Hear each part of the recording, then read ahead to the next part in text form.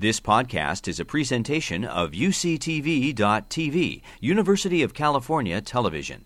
Like what you learn? Help others discover UCTV podcasts by leaving a comment or rating in iTunes. So, before I get into sort of preventive measures, I want to go over how prevalent diabetes actually is in the United States of America. Looking at 1996 map of diabetes, the prevalence of those diagnosed with diabetes doesn't seem to be very high back in 1996. And just so you know, the darker the color, the more the prevalence. So 1996 map looks kind of yellow. Going to 1999, it starts spreading more across America. Look at the orange on the bottom. Gets worse by 2002. And this is all CDC documented prevalence of diabetes in U.S. adults. 2005, it gets uglier. Looks like the East Coast is not doing well, neither is the South. And then, California comes in, and it starts to get darker and darker. So the darker, the worse. The higher the percentage of those with diabetes. And by 2010, it's just spreading. In 2012, we see a higher percentage, darker areas of the map, and that's because they had newer methods of surveilling people with diabetes. They were able to make phone calls to patients, and some of that is adjusted for by the newer ways of actually surveying people. 2014 just doesn't look good. You can pretty much say there's someone somewhere in the United States of America with diabetes. So diabetes, as you see, is pretty widespread across the U.S. And I think the recognition of it is not as high as, say, something like breast cancer. Everybody knows about breast cancer, right? We think it's the worst thing, and we've got so much awareness surrounding it, the pink ribbon, the walks, there's so much surrounding it. But looking at the 5-year mortality rate of someone with breast cancer versus someone who has an ulcer or an amputation or even arterial disease, which are all sequelae of diabetes, it doesn't look so good when you compare it to something like prostate cancer or breast cancer, even colon cancer. And really, I think the issue with this is that the disease state that we treat every day and we see the consequences of just doesn't have the support or the people rallying behind it to really bring awareness to this issue. The 5-year mortality rate of this disease process and the sequelae of what can happen is pretty high. So perhaps this is the time to change our discussion with our healthcare administrators and really rally behind this and try and get diabetes, which is a disease that can be controlled under better control. So why is prevention important? I think there's a psychological, functional burden associated with the disease, and there's also a financial burden. So diabetes, the systemic illness alone, isn't quite what we're talking about today. It's the things that can happen to you. A wound can develop in a patient with diabetes, and eventually it can lead to an amputation. And every 30 seconds, there is someone undergoing an amputation due to a complication of diabetes. And the functional burden associated with it is pretty high. I mean, those patients may undergo a leg amputation, which can take them really off their feet. There's also a financial burden associated with it. So say you just have a very uncomplicated ulcer on your foot, that the cost associated with that was determined to be about $3,000 in 2010. However, the more complicated the ulcer gets or leads to an amputation, the cost associated with that can be as high as $100,000. And on top of that, the length of stay in a hospital for an admission of someone with diabetic foot ulcer can be 59% longer. And that's a huge problem in our county facilities where, we have conditions where we can't admit patients anymore because there's no space. We're dealing with a lot of issues surrounding discharging and actually getting these patients out. So all in all, I think the whole point is that prevention is better overall than having to treat the disease and the consequences of the disease. So what are some risk factors that can increase your risk for an ulceration or an amputation? Anyone who's undergone any form of amputation, an ulceration, peripheral neuropathy, which is lack of sensation, any kind of foot deformity, PAD, such as arterial disease, having kidney disease associated with diabetes, not controlling your sugars, and smoking cigarettes. This is just a simple list that you can sort of think about. So let's go over some of these risk factors. Neuropathy. Have you heard of neuropathy? Have you seen the commercials, Lyrica, gabapentin? Neuropathy, essentially, there's 3 forms of it. One is sensory loss, which is essentially no sensation to the foot. Starts with the feet, can affect the hands. So someone will step on something sharp or develop a blister and never really know about it. I mean, we see patients coming in with needles in their feet, nails in the foot. They just don't feel it. So the higher the sugar, the worse the control of your diabetes, the higher the consequences of this. There's a autonomic neuropathy, which is essentially the dryness and cracking of the skin. So you can try as hard as you want to lotion it, but your body just doesn't produce enough secretion to make it moist. So they get dryness and cracking, which causes them to be at risk for ulcerations as well. The next kind of neuropathy that they develop is called motor neuropathy. Essentially, the muscles of the foot aren't functioning as well, and so one muscle overpowers another, and they develop these hammer toes and deformities of the foot, which essentially creates pressure points, which are hot spots, that prevents them from wearing the shoes that you and I can wear. Or they'll wear the shoes, they'll walk around, they'll develop a blister, but just never know it. So seeing your podiatrist is very important. We do tests in office where we essentially can determine if you have neuropathy and how bad it is. This device that you see is called the monofilament. Essentially, it's like a fishing wire that we use, and most healthy people can feel the fishing wire on the bottom of their foot, but someone with peripheral neuropathy won't feel that on the bottom of the foot, and that they will fail this test. So if you do fail this test, essentially you're at high risk for a complication from the diabetes. We also assess your joint mobility. So we look for these hammer toes or stiffness of joints. Those are all areas, again, that can become hot spots. And if you wear bad shoes with a deformity like that, you're certainly at risk for developing an ulceration. So Artie will go into some of the shoe gear, things that patients who have diabetes will wear, but you can't wear the same shoes that everybody else wears. So we make special shoes for our diabetic patients.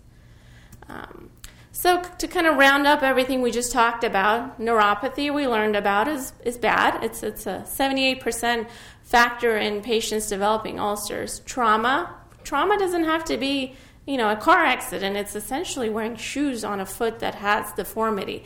That is called minor trauma on the foot. Such as something simple as taking a hot bath. You're not going to be able to feel the pressure or the temperature of the water, and you can cause a thermal or burn on the foot. And those are all combined together can cause an ulcer on the foot. So what does an ulcer look like on a diabetic patient? They're typically seen on pressure points, such as the bottom of the foot. They're pretty healthy. The base is red and healthy. They have a really thick rim of callus around it, and they tend to have pretty good circulation. And this is a typical diabetic foot ulcer. So this patient does not feel this wound on the bottom of their foot at all. And they'll walk around with this for a while and not know it. So inspection of the bottom of their feet is key. And if they're aware of their diabetes, making sure that they have someone inspected, whether it's their podiatrist or a family member. So this is a typical diabetic foot ulcer. So how do we treat these patients? So as we talked about, it's overpressure points, and so really the key thing is to take the pressure off. So we offload the patients with proper shoes, and we do some wound care. We'll shave off that thick rim of callus to allow the good skin to come across. We provide wound care, so the simplest way to think about wound care is if a wound is really dry, we try to provide moisture. If it's too moist, we will take away some of that moisture and essentially create a healthy balance that will allow the wound to heal. Here's a pretty drastic way of treating a diabetic foot ulcer. The thing you see on the right is a total contact cast. Essentially, it's an entire foot and leg cast that will distribute the pressure of the body's weight as you walk all across the bottom of the foot, as opposed to one certain spot, which is on the ball of the foot. If patients can't tolerate the cast, we'll put them in the boot, which is not as great, but it's at least it allows you to take it on and off and shower if needed, and kind of do what you need to do in a normal day. So, any questions before I move on to sort of the next part of this? Yes? You mentioned nutritional supplements, you listed nutritional supplements, which you can say about. So nutritional supplements, for the wound, there's things that we can apply, but for the body, like vitamins that you can take, like zinc, vitamin A, vitamin C, and zinc, those are all things that help the wound to heal faster. Yes? He asked me to explain what distal, anterior, those terms mean on a foot. So let me go back to the picture of the foot. So if you're looking at a foot, this is considered distal. On the outside? Distal is essentially anything that's away from the body. So distal is anything that's away from the body. So it's proximal is close to the ankle joint, for example. Distal is away. It's not a specific bottom or top location. It's just away or close to, say, your ankle joint. Does that make sense? Okay. So clearly we've determined this is a big problem, and being at the county facility, this is a huge problem that we face with our patients. And so we decided that the best way to treat this problem is that we all come together as one service and try and do it in one setting. So we've created the functional limb service to help coordinate this effort for our patients. I'll skip over these statistics, but again, just so we can quickly go over this again, diabetes isn't the only thing that can cause lower extremity amputations. Trauma is also one of the higher percentages of leading to amputations. And being at San Francisco General, we're the level 1 trauma center, so we see healthy patients that undergo amputations, and we see sick patients that undergo amputations. But the two of them are one of the higher percentages of causes of amputations.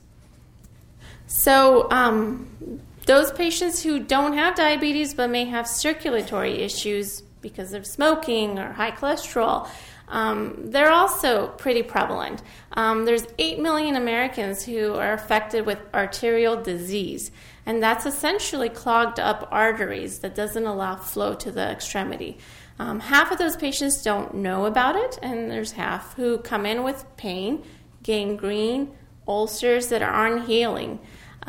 So when it's really severe in its form, it tends to have some kind of gangrene or really bad pain at rest that just doesn't go away. So what are risk factors for having arterial disease or poor circulation? So anyone who's greater than 50 years of age or has a family history of arterial disease, heart disease, or stroke, having heart disease or stroke, smoking, diabetes, obesity, kind of a sedentary lifestyle, or high cholesterol. So this kind of is a good list to think of for anyone who is at risk for developing circulatory issues. So talking about amputations alone, diabetes, we know, is the leading cause of non-traumatic amputations. So those who don't have a car accident or something. And those people with diabetes are 15 times more likely to require a major amputation than someone who doesn't have diabetes. And a major amputation is essentially an amputation below the knee. And we know that 85% of all amputations in a diabetic had an ulceration before. So we've identified the problem is a foot ulcer. We just have to learn how to prevent it and make sure that patients are complying with the treatment. Yes? I don't have any data to present, but I can tell you just from experience that lower economic status tends to lead to higher risks of having diabetes and foot ulcerations due to access to food and care. So we find that our patients tend to have a unhealthier lifestyle as far as what they eat and their access to food, which tends to put them at higher risk for diabetes.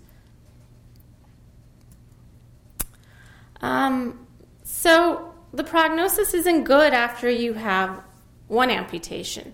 Up to 20% of those patients who had a leg amputation, they're at risk, 20% of them are at risk for the other leg undergoing an amputation within 1 year, and up to 51% will undergo an amputation within 5 years. And those numbers are pretty predictable, and we see it day in, day out in our practice. And the mortality rate, I think, is the most astonishing number that you see, that before any kind of amputation, the mortality rate is about 5.8%. And after a lower extremity amputation, within 5 years, their mortality rate is up to 68%. And it's not the amputation necessarily that leads to this mortality rate. It's the more sedentary lifestyle that the patients develop, and their lung reserve and heart capacity is much, it's different, it's changed. And so they're at much higher risk of death. So there's a lot of different countries who've said this is a problem. It's not just a problem we have here. So everyone is trying to come up with solutions. In Sweden, an interdisciplinary team came together and said this is a huge problem. And they were able to lower their amputation rates by approximately 57% within the first 4 years of developing a team that worked together to provide education and care for these patients together. In Spain, similar idea came across where they were having the same problems. So they created an interdisciplinary team, and their major amputation rates decreased by 67% through the clinics and the education they were able to provide their patients. Same thing in the UK. Same teams formed again, and they were able to reduce their incidence of major amputations by 62%. We don't quite have the same statistics or groups forming together in the U.S., but there's multiple organizations that are working on creating standard of care and algorithms that we can all adhere to here in the U.S. And I'll quickly just touch on other reasons for why someone can develop an amputation. That is trauma, which is something that our functional limb service addresses. And, we do see a lot of traumatic amputations at our facility, whether it's from motor vehicle crash or motorcycle crash, pedestrian versus auto. Really, the incidence is high with lower extremity amputations. Affects males primarily, and the most common level of amputation we see is below the knee.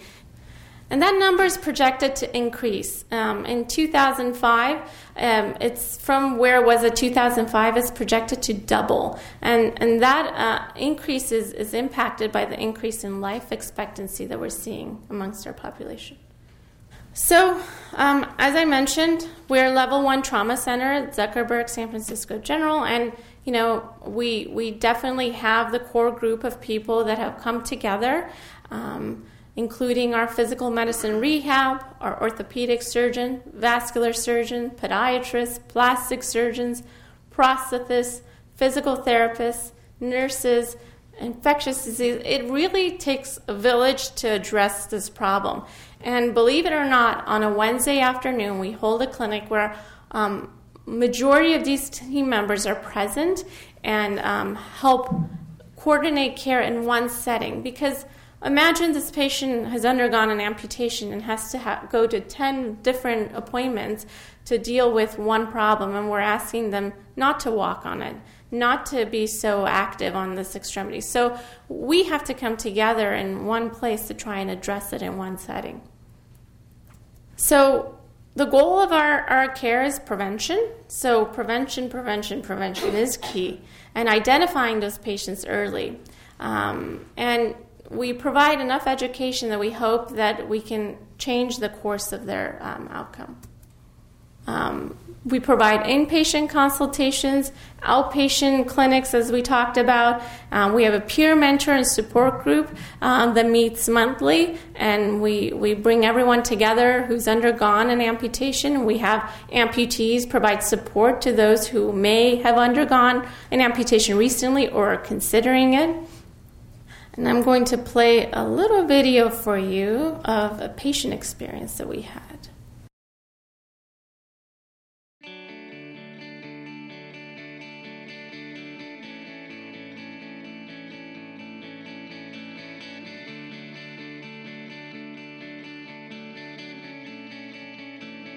All across San Francisco, new ground is being broken to improve the care of amputees, led by the UCSF San Francisco General Hospital Orthopedic Trauma Institute.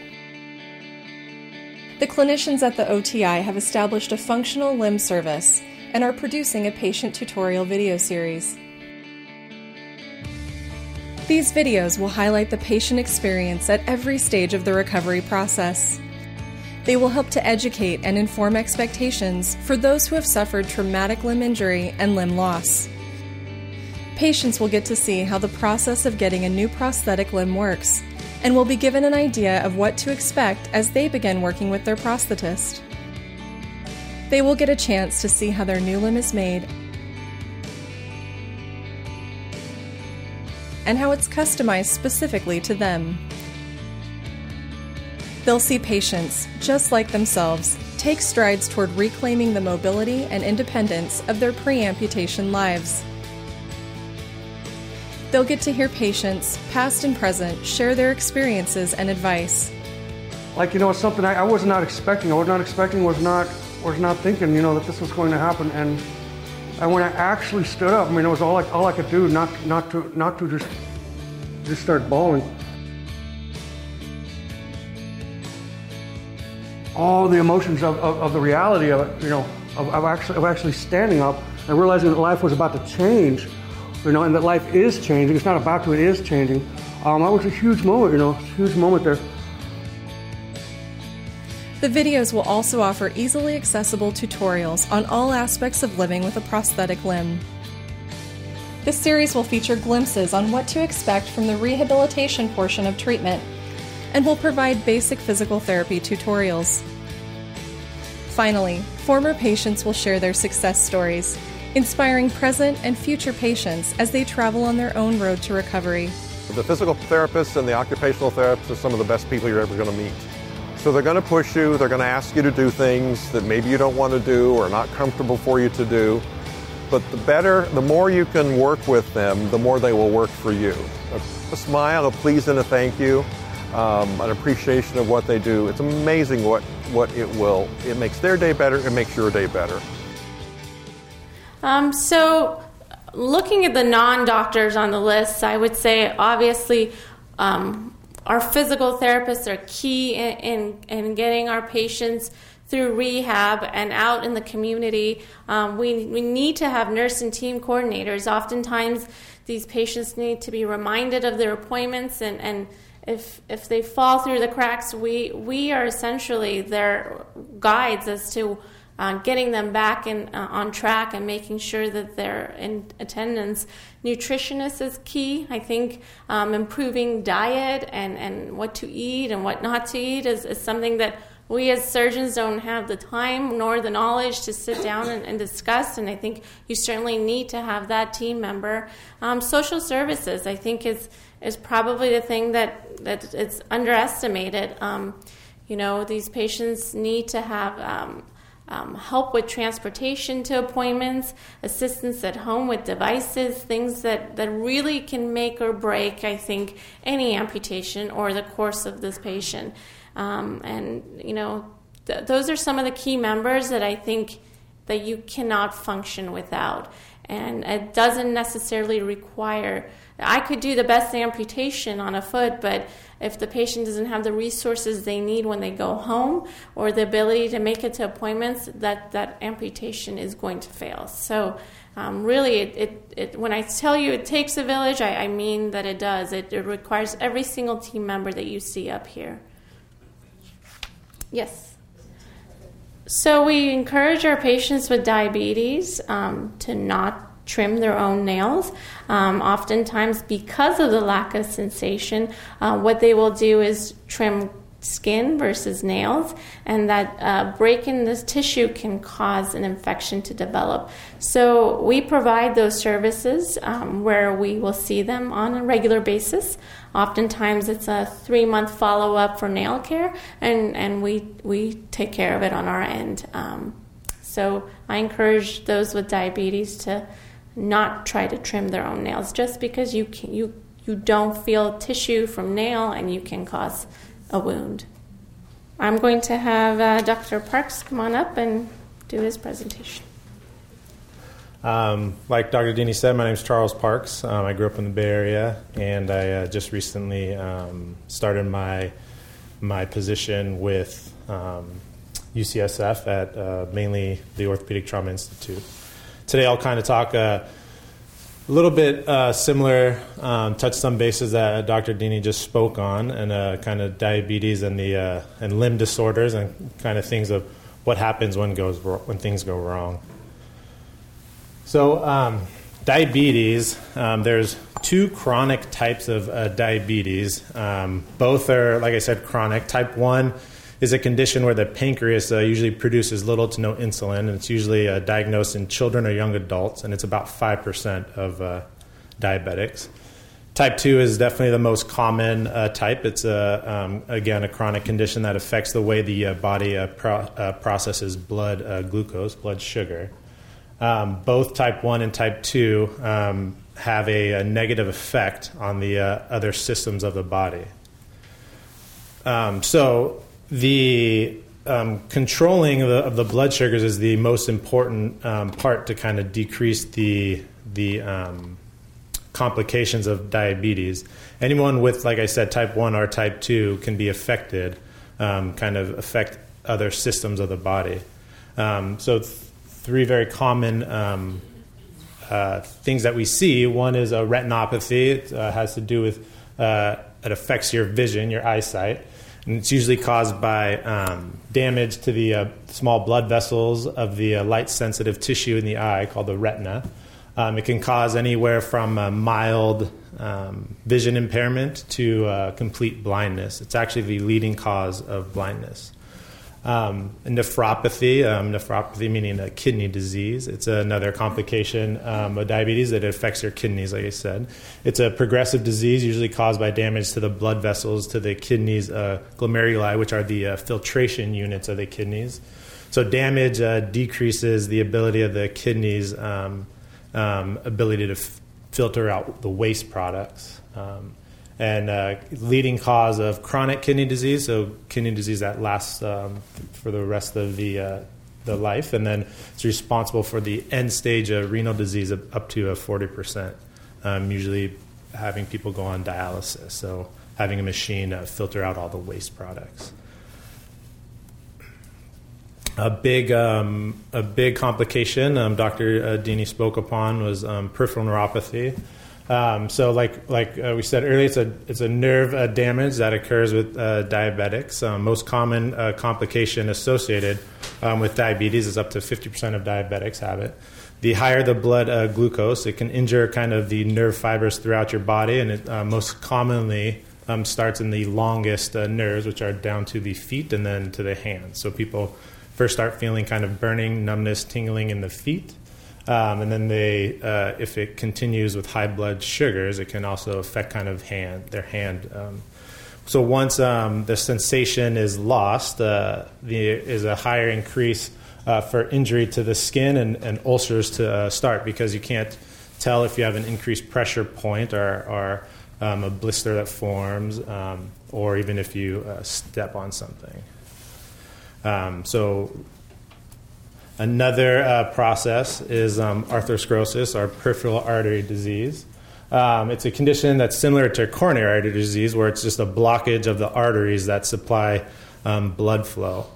Peripheral vascular disease, or peripheral artery disease, is when the blood flow to the lower extremity is decreased because of a blockage.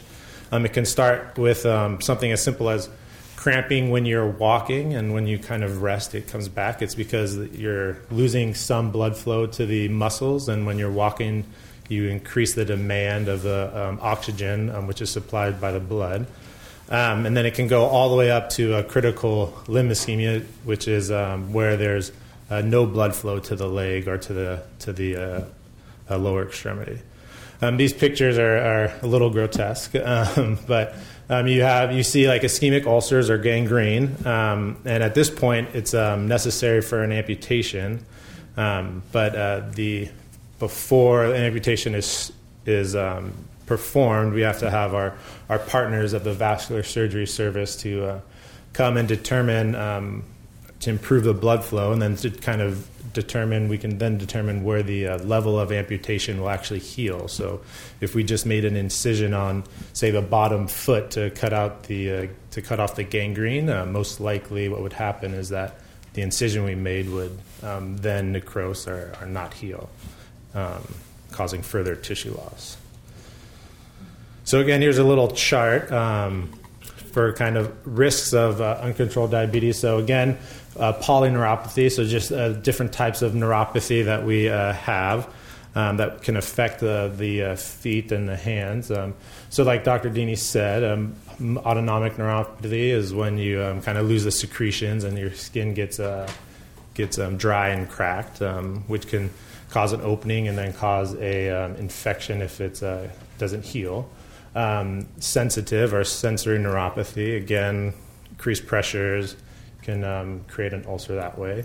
And then motor neuropathy, you get the kind of deformities of the muscle wasting or kind of muscle death, and start kind of getting the deformities, which causes the increased pressure, and then that can cause ulcers from the increased pressure. And then on the other side is the arthrosclerosis, or the peripheral vascular disease, again causing decreased blood flow, and then can cause gangrene or ischemic ulcers. So what is an ulcer? So this is like Dr. Dini kind of touched on too. It's a common diabetic foot ulcer or neuropathic ulcer, meaning you can't feel the pressure. Happens at a increased pressure point. It's an open sore wound which is slow to heal. It occurs in about 15% of patients with diabetes. Those who develop a foot ulcer, about 6% of them will be hospitalized to infection or other related complications. Diabetes is, again, the leading cause of non-traumatic lower extremity amputations. About 66% of non-traumatic amputations are in diabetics, and 1/3 of diabetics with a foot ulcer require some type of amputation. Foot ulcers precede about 85% of the related amputations, of diabetic-related amputations. And research does show that development of a foot ulcer is preventable, so these things are preventable. And that's why the kind of multidisciplinary team is so important. So something that can happen is an infection. So the longer an ulcer is open, the higher risk of infection or likelihood of an infection will occur. So there's two kind of types of infection. One is a cellulitis, or a skin infection, and the other one is a bone infection, or osteomyelitis it's called. On your left, cellulitis is a skin infection usually caused by a bacteria. It can spread fairly quickly if not treated, and it can cause systemic, meaning whole body infection. Depending on the severity, either oral antibiotics you take by mouth, or IV antibiotics that's given through an IV in the hospital is needed. On the other side, the bone infection is one of the most kind of oldest recorded diseases, dating all the way back to Hippocrates. Terms like necrosis or boil of the bone were used until 1884. Dr. Nielsen described osteomyelitis. It's usually caused by a bacteria. Antibiotics alone cannot clear a bone infection. So then usually a combination of antibiotics and surgery, so amputation is needed at that point. So amputations, kind of a shocking statistic. So is according to the International Working Group on diabetics, a leg is lost somewhere in the United States, or somewhere in the world, every 30 seconds, and 50% of amputations are secondary to infection. Diabetic foot ulcers are a major cause of morbidity and mortality.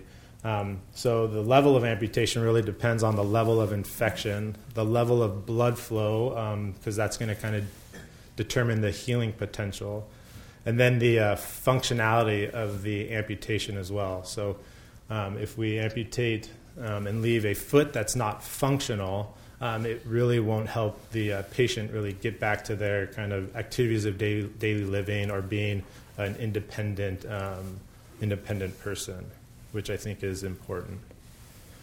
So starting with the kind of smallest and amputation is a toe. So we can do either the partial toe amputation or a total toe amputation. And in the toes, the kind of diagram in the bottom left, you can see that the smaller toes have 3 bones and the big toe has 2 bones. So the partial toe amputation, also known as the terminal cymes, is just part of the toe is amputated. It's a very goal that we try to do is to leave the base of the toes, because you have the muscle attachments there, so it'll still allow function, and also having a lesser toe with a partial amputation, it gives kind of a spacer, so then you have less a chance of other toes kind of migrating, or migration of other toes. Again, with the big toe, the hallux, it's kind of the captain of the ship, so we want to try to leave as much of it as possible, especially the first ray, it's called, so the kind of inside of your foot, the big toe, and the bone behind it, the metatarsal. It really function as a lot of weight bearing and a lot of balance. So if we can leave the base of it with some muscle attachments, the ability to ambulate without many issues is much better. And then the lesser toes have a smaller chance of taking on more of the force and causing more pressure. A total toe amputation is all the way back at the big joint, so pretty much behind the knuckle behind the toe, and that's also a viable option. The level of the amputation really depends on where the infection is, and then what part of tissue we can salvage to have a good closure. The hard part of our job is to talk to people that have multiple toe amputations, and it's a recurring problem, and then whether they have 2 or 3 toes left, and then we recommend a more proximal, so instead of distal, meaning the end of the foot or the end of the toes, taking away all the toes, which is an amputation I'll talk about later, because the goal, like I said, is really a functional foot. So another type of amputation is called a ray resection. A ray meaning the toe and then part of the metatarsal bone behind the toe. This, again, like I said before, the level of the amputation really depends on the infection and the skin and tissues that are available. And as you can see on the top two photos, the second toe is infected, so the amputation was performed, which was a ray resection. And if you look at it quickly on the right, you can't really notice that a toe is gone. It's a very durable amputation. It's easily to fit in shoes with minor modifications. It causes a narrowing of the foot, which can increase pressure points. But the increased pressure can be relieved with kind of special molded shoes and inserts. The good thing about these amputations are it leaves the length of the foot, which helps with gait and ambulation. Excuse me. Again, like I said, with just the toes, but if multiple partial rays are performed, amputations are performed, the kind of most stable and functional foot would be the amputation at the level of the metatarsals, because it leaves a kind of more functional foot that has less increased pressure points, so less breakdown potential in the future. So that amputation I keep referring to is called the transmetatarsal amputation. It's the whole goal is to leave a functional, like I said, weight-bearing foot. The amputation of all the toes at the level of the metatarsals, so the bones behind the toes. It leaves a functional foot for ambulation. The goal is to preserve as much length of the foot as possible. The incision level is based on viable skin margins, and the ideal kind of incision is the bottom skin. We want to leave that the longest because it's the thickest and the most durable, and having that kind of flap up to make to close the incision will give the most kind of protection and the durability of the amputation. This type of amputation can be fitted with a custom shoe and then what's called a spacer or filler at the end of the toe or at the end of the shoe, which helps the foot from pistoning in the shoe, so you get less friction pressure and less pressure to kind of decrease the amount of or the incidence of ulcers. Another amputation of the foot is called the Chopard's amputation. And this is an amputation of the front of the foot or the forefoot at the level of the calcaneus, which is the heel bone, and the bone right before that. In the bottom left, it's the cuboid, it's called. And then as well as the one of the bones of the ankle called the talus, and the navicular bone, which is the blue line on the bottom left picture. It's called the transverse tarsal joint or the Chopard's joint. This leaves a less functional foot, but does allow for weight bearing and transfers. So this is an important amputation to really have in the surgeon's pocket, because especially if a patient already has a amputation on the other side of below the leg or below the knee, or a foot amputation on the other side. Allowing someone the ability to transfer is a very can really free them from always having to have assistance and things like that. This, like I said, it preserves weight bearing through the heel, and the heel pad is a very functional or thick part of the skin, which allows some pressure relief. The amputation that far back, the reason it's less desirable is because you lose all of the muscle attachments or the tendon attachments on the top of the foot. So a goal for our end on surgery is to transfer some of those muscles so you can still control the foot to move up and down. This cannot really be, this type of amputation can't really be controlled by just the shoe and an insert. It actually needs what's called an ankle-foot orthoses to really help the foot from pointing down and then causing a really high pressure point. The next level of amputation is below the knee amputation, and it's on the right, and it's necessary when a foot is not salvageable, meaning that either there's too much tissue loss from infection or bone loss from infection. The goal of a below-the-knee amputation is to leave a long enough length of tissue behind the leg to give a nice fat pad, and then a long enough amputation length so they can fit into a prosthetic and use a prosthetic. Another kind of complication I would like to briefly touch on is called Charcot-arthropathy. So this is a progressive condition of the musculoskeletal system in patients with neuropathy, any type of neuropathy, whether it's from diabetics or chronic alcohol use, or this was actually first noted in people with syphilis. And it's characterized by joint destruction and dislocation and pathological fractures and major deformity.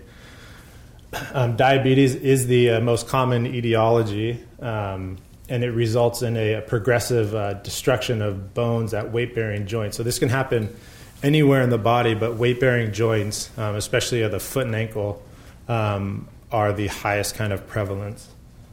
It occurs with minimal or no trauma. Initially, people notice a lot of swelling, redness of the foot, and increased warmth, and people think that it could be an infection. Actually, it's really commonly mistaken for an infection. After this process keeps going, you have like the photo and the X-ray. You have what's called the classic rocker bottom foot type, which is a really prominent part of the bottom of the foot, and it's bones and joints that kind of became soft, and then when they reconsolidate are hardened back up, there's just a big deformity. So the main kind of stay of treatment for this type of process is the earliest recognition and keeping complete weight off of the foot is key, because if you can see this and know what it is right when it starts, and then stop putting weight on it, and then actually doing the total contact cast or a cast of the leg, it'll help kind of decrease the pressure on the foot, and then also decrease the chance for a deformity to occur. After you're seen multiple times and many x-rays are taken, and once the bones are hardened and ready to start walking on again, you get people get what's called a crow walker, which is a custom molded foot and ankle brace, and they start walking protected in that, and then after a length of time of walking in the crow walker, custom molded shoes to prevent any ulcerations. So another X-ray of a Charcot foot, a rocker bottom foot, and the deformity is there in the midfoot where those two red lines should meet up in a normal foot, and with this you have an increased pressure point from the bone on the bottom of the foot, and that correlates with the ulcer of on the photo. Once you have a deformity like this, anything from surgery of going in and just kind of cutting out the bone that's prominent, all the way to a big reconstruction of a foot with rods and pins, is a possibility. So quick summary. So diabetes can cause many complications of the whole body, and especially the foot and ankle. Preventing complications with tight blood sugar control and continuous doctor visits is key. Diabetics should check their feet daily, kind of tops, bottoms, in between their toes. Check the temperature of the water, not with your feet or with your hands, because losing sensation in feet and hands is very common. So a lot of times we say to use the elbow, which is people laugh sometimes at me when I say that. And really note any changes immediately to one of their physicians. Another kind of thing to really look at is inside of their shoes, because things can fall in shoes, and people that don't feel anything can put their feet on and walk all day, and then all of a sudden they come home and take their shoe off and they have a bloody sock and had no idea something was in there. I think the main thing is that ulcers and amputations are preventable, but they're very common in diabetic patients, so I think prevention is definitely the key. Thank you very much. I just celebrated my son's 3rd birthday, and he appreciates, he's really into superheroes, so we had a superhero party, and then my son on the other side, Jackson, just turned 1. So thank you very much.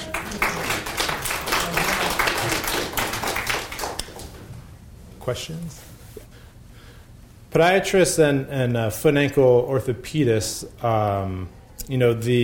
the scope is very similar, but the orthopedists can, even though their specialty is foot and ankle, they can still treat the whole body. The training is different, where we go to 4 years of podiatric medical school, and then we have a 3-year residency after that, where an orthopedic surgeon goes to a 4 years of medical school, and then they go to their residency, which is a general orthopedic residency, and then they go into their fellowship, focusing on foot and ankle. Where we differ is I think more podiatrists are seeing a lot more diabetic foot and limb salvage than some orthopedists. So a lot of our focus, especially here at the county hospital, is our focus is limb salvage. Yeah, briefly kind of sum the question. With an increase in kind of younger patients getting diabetes, do we see an increase in younger patients with ulcers and amputations? I think the process of neuropathy and things will onset quicker, but that doesn't mean it's going to onset when they're teenagers or so.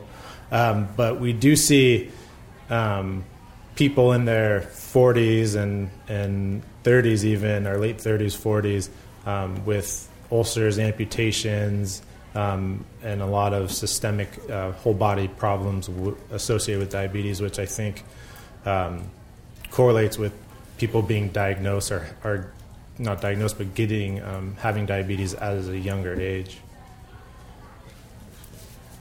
So my name is Aarti Deshpande. I am a certified orthotist and prosthetist. So that's what the CPO stands for, Certified Prosthetist and Orthotist.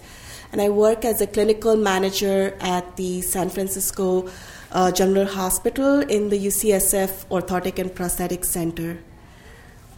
So I know initially my topic was care of the diabetic amputee, but I've changed that slightly to make it care of the diabetic patient, because we are going to talk about some care before the amputation happens. Dr. Deeney and Dr. Parks have kind of spoken in much detail about diabetes and the statistics, so we're not going to go over all this too much in detail, but just to give you a brief overview, diabetes is a problem with your body that causes the blood glucose levels to rise higher than normal. Diabetes type 1 is usually diagnosed in children, and diabetes type 2 is where, again, your body does not use insulin properly, where you're insulin resistant, and it is more common form of diabetes that we see.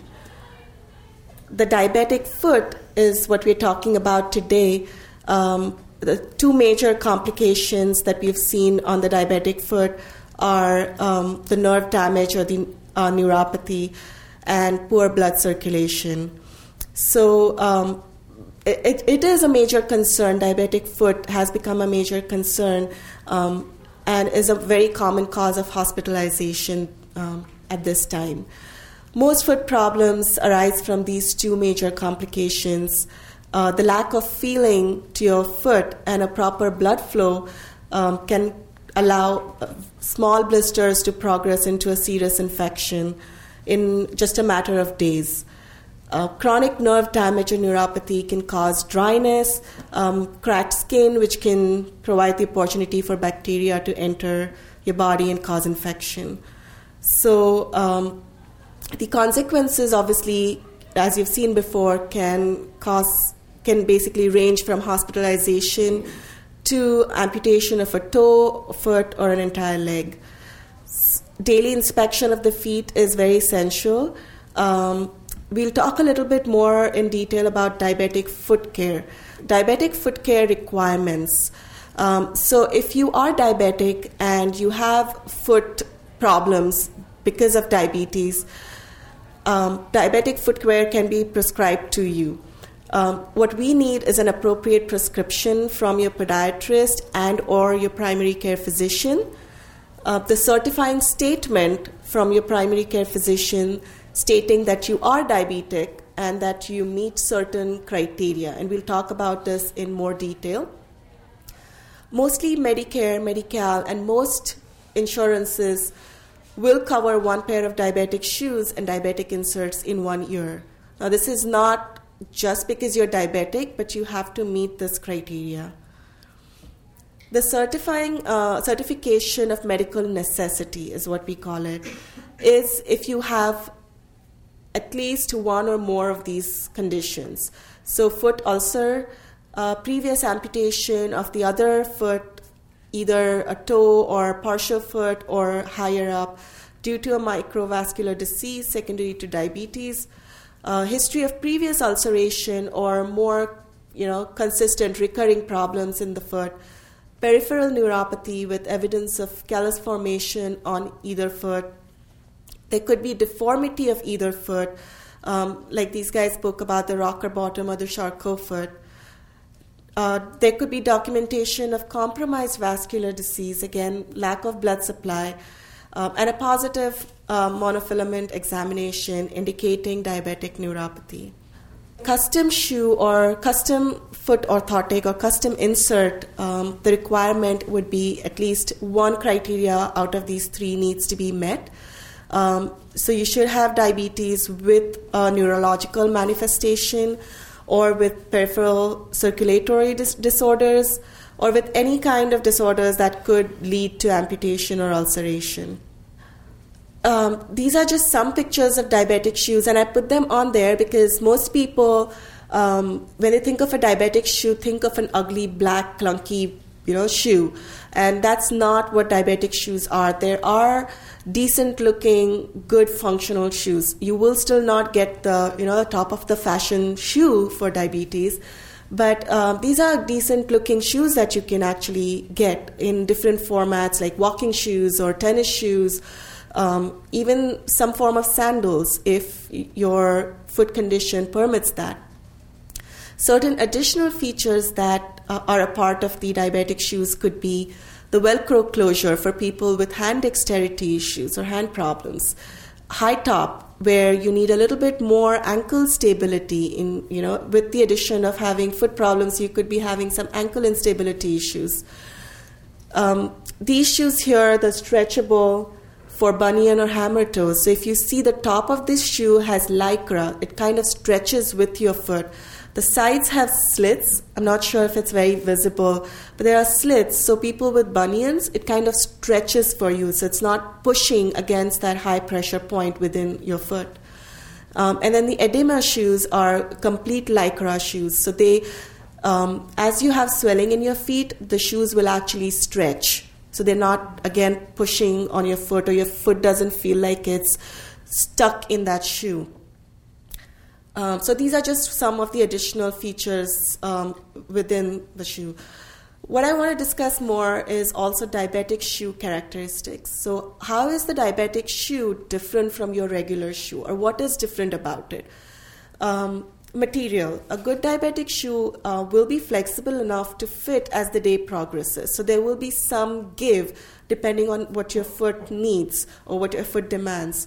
It could be either a softer leather, or it could be mesh or Lycra fabric.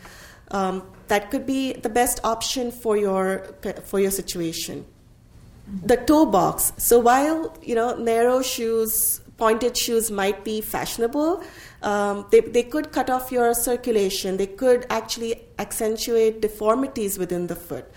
So the right diabetic shoe should have a long enough toe box to have at least a finger or a thumb width after the end of your toes, between the end of your toe and the shoe. So you should have that kind of space within the shoe. It should also be wide enough to allow for wiggle room, so it's not pushing against the side of your foot.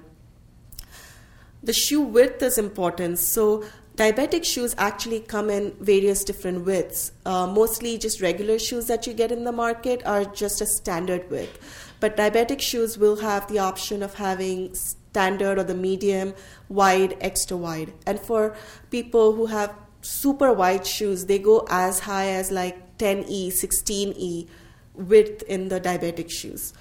So that is something that you should consider. If you, not all shoes go super wide, so you may not find the appropriate shoe, but function would be more important. So find a shoe that actually suits your foot rather than just looks good or just feels good. The next is seamless linings. So diabetic shoes all come with an interior soft fabric or nylon lining that is completely seam-free. So you shouldn't feel any rubbing inside the shoe. The right shoes will also have the extra depth within the shoe. What we mean by depth is within the shoe there will be multiple space to be able to take the original spacer out of the shoe and put your diabetic custom insert if you need that inside the shoe. You may or may not need it, but there's always room to adjust the space within the shoe. And then rocker bottoms. So the right shoes will have that kind of rocker that will help you roll over your foot much easier and kind of propel forward without having any problems. It reduces the stress that comes on your sensitive skin of the foot, in this case. The diabetic inserts that go within the diabetic shoes, there's two major categories within them. The off-the-shelf are the ones that come with the shoes. These are still heat moldable, so we can actually put them in the oven, heat them, and we can shape them according to your foot shape. They provide cushion, they reduce the impact on your foot, on your feet. And then the custom orthotics, which are actually custom made for you. So we take impression of your feet, and these are formed or made for your foot specifically. What it does, it redistributes the plantar pressures of your foot. So you're not, people, for example, somebody with a high arch might be just taking all the pressure on the heel and the toes and not feeling anything in between. So when the orthotic is made in such a way that it will redistribute and spread it all over the plantar aspect of the foot. And it takes off the pressure off of the pressure-sensitive areas or the pre-ulcerative areas. Both these doctors have spoken much in detail about the foot ulcer. So these are some of the factors that we commonly see that lead to chronic foot ulcers and eventually to amputations. Is neuropathy, blood circulation, the Charcot foot, gangrene, and infections. Most of these statistics Dr. Park spoke about. I'll just briefly go over that. The diabetic foot ulcer is an open sore or a wound that occurs in approximately 15% of patients with diabetes and is commonly located on the bottom of the foot. It could be on the heel, on the toes, on the metatarsal heads. Of those with the foot ulcer, 6% will be hospitalized due to infection or other complications. Diabetes is the leading cause of non-traumatic lower extremity amputations in this country, and approximately up to 24% of patients who have a foot ulcer will require an amputation at some point. The foot ulceration precedes 85% of diabetes-related amputations. So what are our orthotic options for wound care? So, we've tried to prevent wounds as much as possible by using the correct kind of diabetic shoes and inserts, but you still develop a wound. What are our goals with these orthotics? Our major goals are weight distribution, so taking the pressure or redistributing the pressure all over your feet, offloading the specific pressure-sensitive areas, any contracture prevention or deformity or stiffness, and appropriate alignment. So aligning your foot to make sure it's not falling out or in. So wound healing of the foot. These are just two basic kind of shoes that have been shown. These are special shoes. So if you see the shoe on your left, it doesn't have the toe portion. So you're practically walking on the heel of the foot. This is called a forefoot offloading shoe, which is used if you have an ulcer in the front of your foot or in the front half of your foot. And the hind foot offloading is the reverse principle, where you're walking just on the toes and the heel is completely off the floor. So there is complete offloading or taking the weight off in the area where the pressure or the ulcer is. The negatives for both of these kind of shoes is balance and stability can be an issue. So it's not normal walking. You're walking just on your heel or just on your toes. And patient compliance, meaning you really have to understand how to walk with these feet.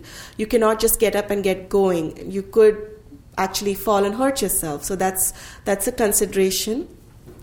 The other is the pressure relief shoe with a special insert.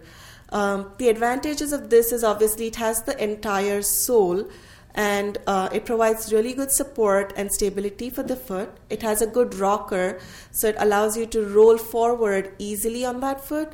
It comes with open and closed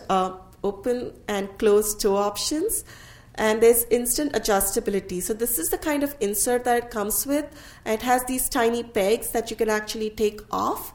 So it kind of creates a hollow spot right where the ulcer is, and that takes the pressure off. The only drawback is durability of the shoe and the insert becomes an issue for long-term users. So if you would need to use this shoe for, say, 2-3 months or longer, the durability could be an issue. It's not a long-term solution. Multipodous boot is kind of a splint that goes under your foot and the back of your calf. It prevents ulcers while in bed. This is not a walking brace. This is more like ulcer prevention in bed only. Sufficiently padded with lamb's wool. There's a bar in the back, so if you're bedridden and you want to prevent an ulcer in bed, it actually realigns your foot and ankle, so it prevents your foot from falling in the wrong position. The bar in the back is to prevent the foot from falling sideways on your bed.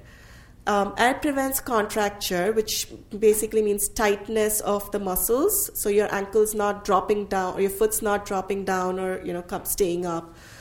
And there's minimal ambulation, which means there's an actual sole that comes with it. So if you need to take a few steps to go to the restroom from your bed, that is fine. It just doesn't have extensive walking possibility on it. This is another kind of brace that we use for ulcer healing or protection, which is called the PFS. It's an immediate post-operative measure. So if someone's had an amputation, we use this to prevent contractures or tightness. So it holds the foot and ankle in that 90 degrees position and prevents the foot from dropping down. It provides support while if someone has a fracture or an amputation. It is easily bendable, so it can be contoured to the requirement. And it's easy access if there's like drains or tubes attached to the foot. It doesn't have one of those kickstands that was in the previous picture that you saw. And in the Crow, which is if you have a Charcot foot, this is a Charcot restrained orthotic walker. It's used for Charcot neuropathy. It comes with a posterior and an anterior shell. So it goes on the foot and up to your calf. And it comes with like a clam shell. It's like a turtle shell, which overlap and provides total contact up to your calf. It is completely padded with an insert for possible adjustments. So if you have to tighten it or loosen it, that's possible. There is a heel and sole rocker bottom that helps walking because you're functionally locking the ankle in that 90 degrees position to prevent any further deformity and prevent the Charcot from progressing. So the rocker helps, again, rolling forward easier. The negatives would be difficult for volume adjustments. So if there is substantial swelling on and off, that would be a little difficult to manage within the boot. And it could need regular adjustments depending on the condition of the foot, so depending on changes on the foot. And then I'm going to talk a little bit about prosthetic options for these low-level foot amputations that Dr. Parks talked about. So what are our prosthetic goals with the diabetic population? It is to minimize the likelihood of these ulcerations. So even after you've had an amputation, if there's any chances of ulceration, how do we prevent that from happening, or for the skin from breaking down? To restore any effective foot length. So in cases of partial foot amputation or just toe amputation, how do we restore that foot length artificially, kind of?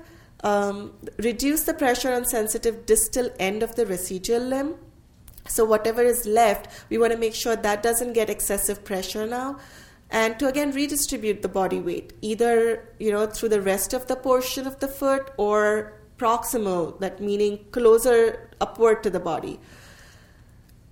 So in cases of transmetatarsal amputation, which is through the midfoot, what we do is we do partial foot inserts. So if you see the top picture, it's an actual diabetic insert with fillers. So depending on whether the toe is gone or all the toes are gone, we provide a filler to take up that room within the shoe. It provides arch support and good foot alignment can be maintained. The carbon foot plate that come in different sizes and different shapes and different contours actually help with easy rollover again. So you're missing the toes. So when the foot actually tries to propel forward, there's no toes to do that. That could cause excessive pressure on where you've had the amputation. In order to prevent that, you need some kind of a foot plate to take up that force. The only drawback is these foot plates are not covered by insurances, so it could be out-of-pocket expense for certain patients. The next level of amputation would be the Lisfranc or the Chopard amputation.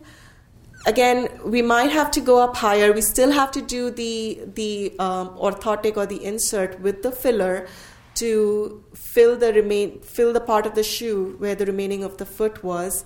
But we might have to go more proximal or upward in order to take the weight upward and not have the entire pressure on a small portion of the remaining foot.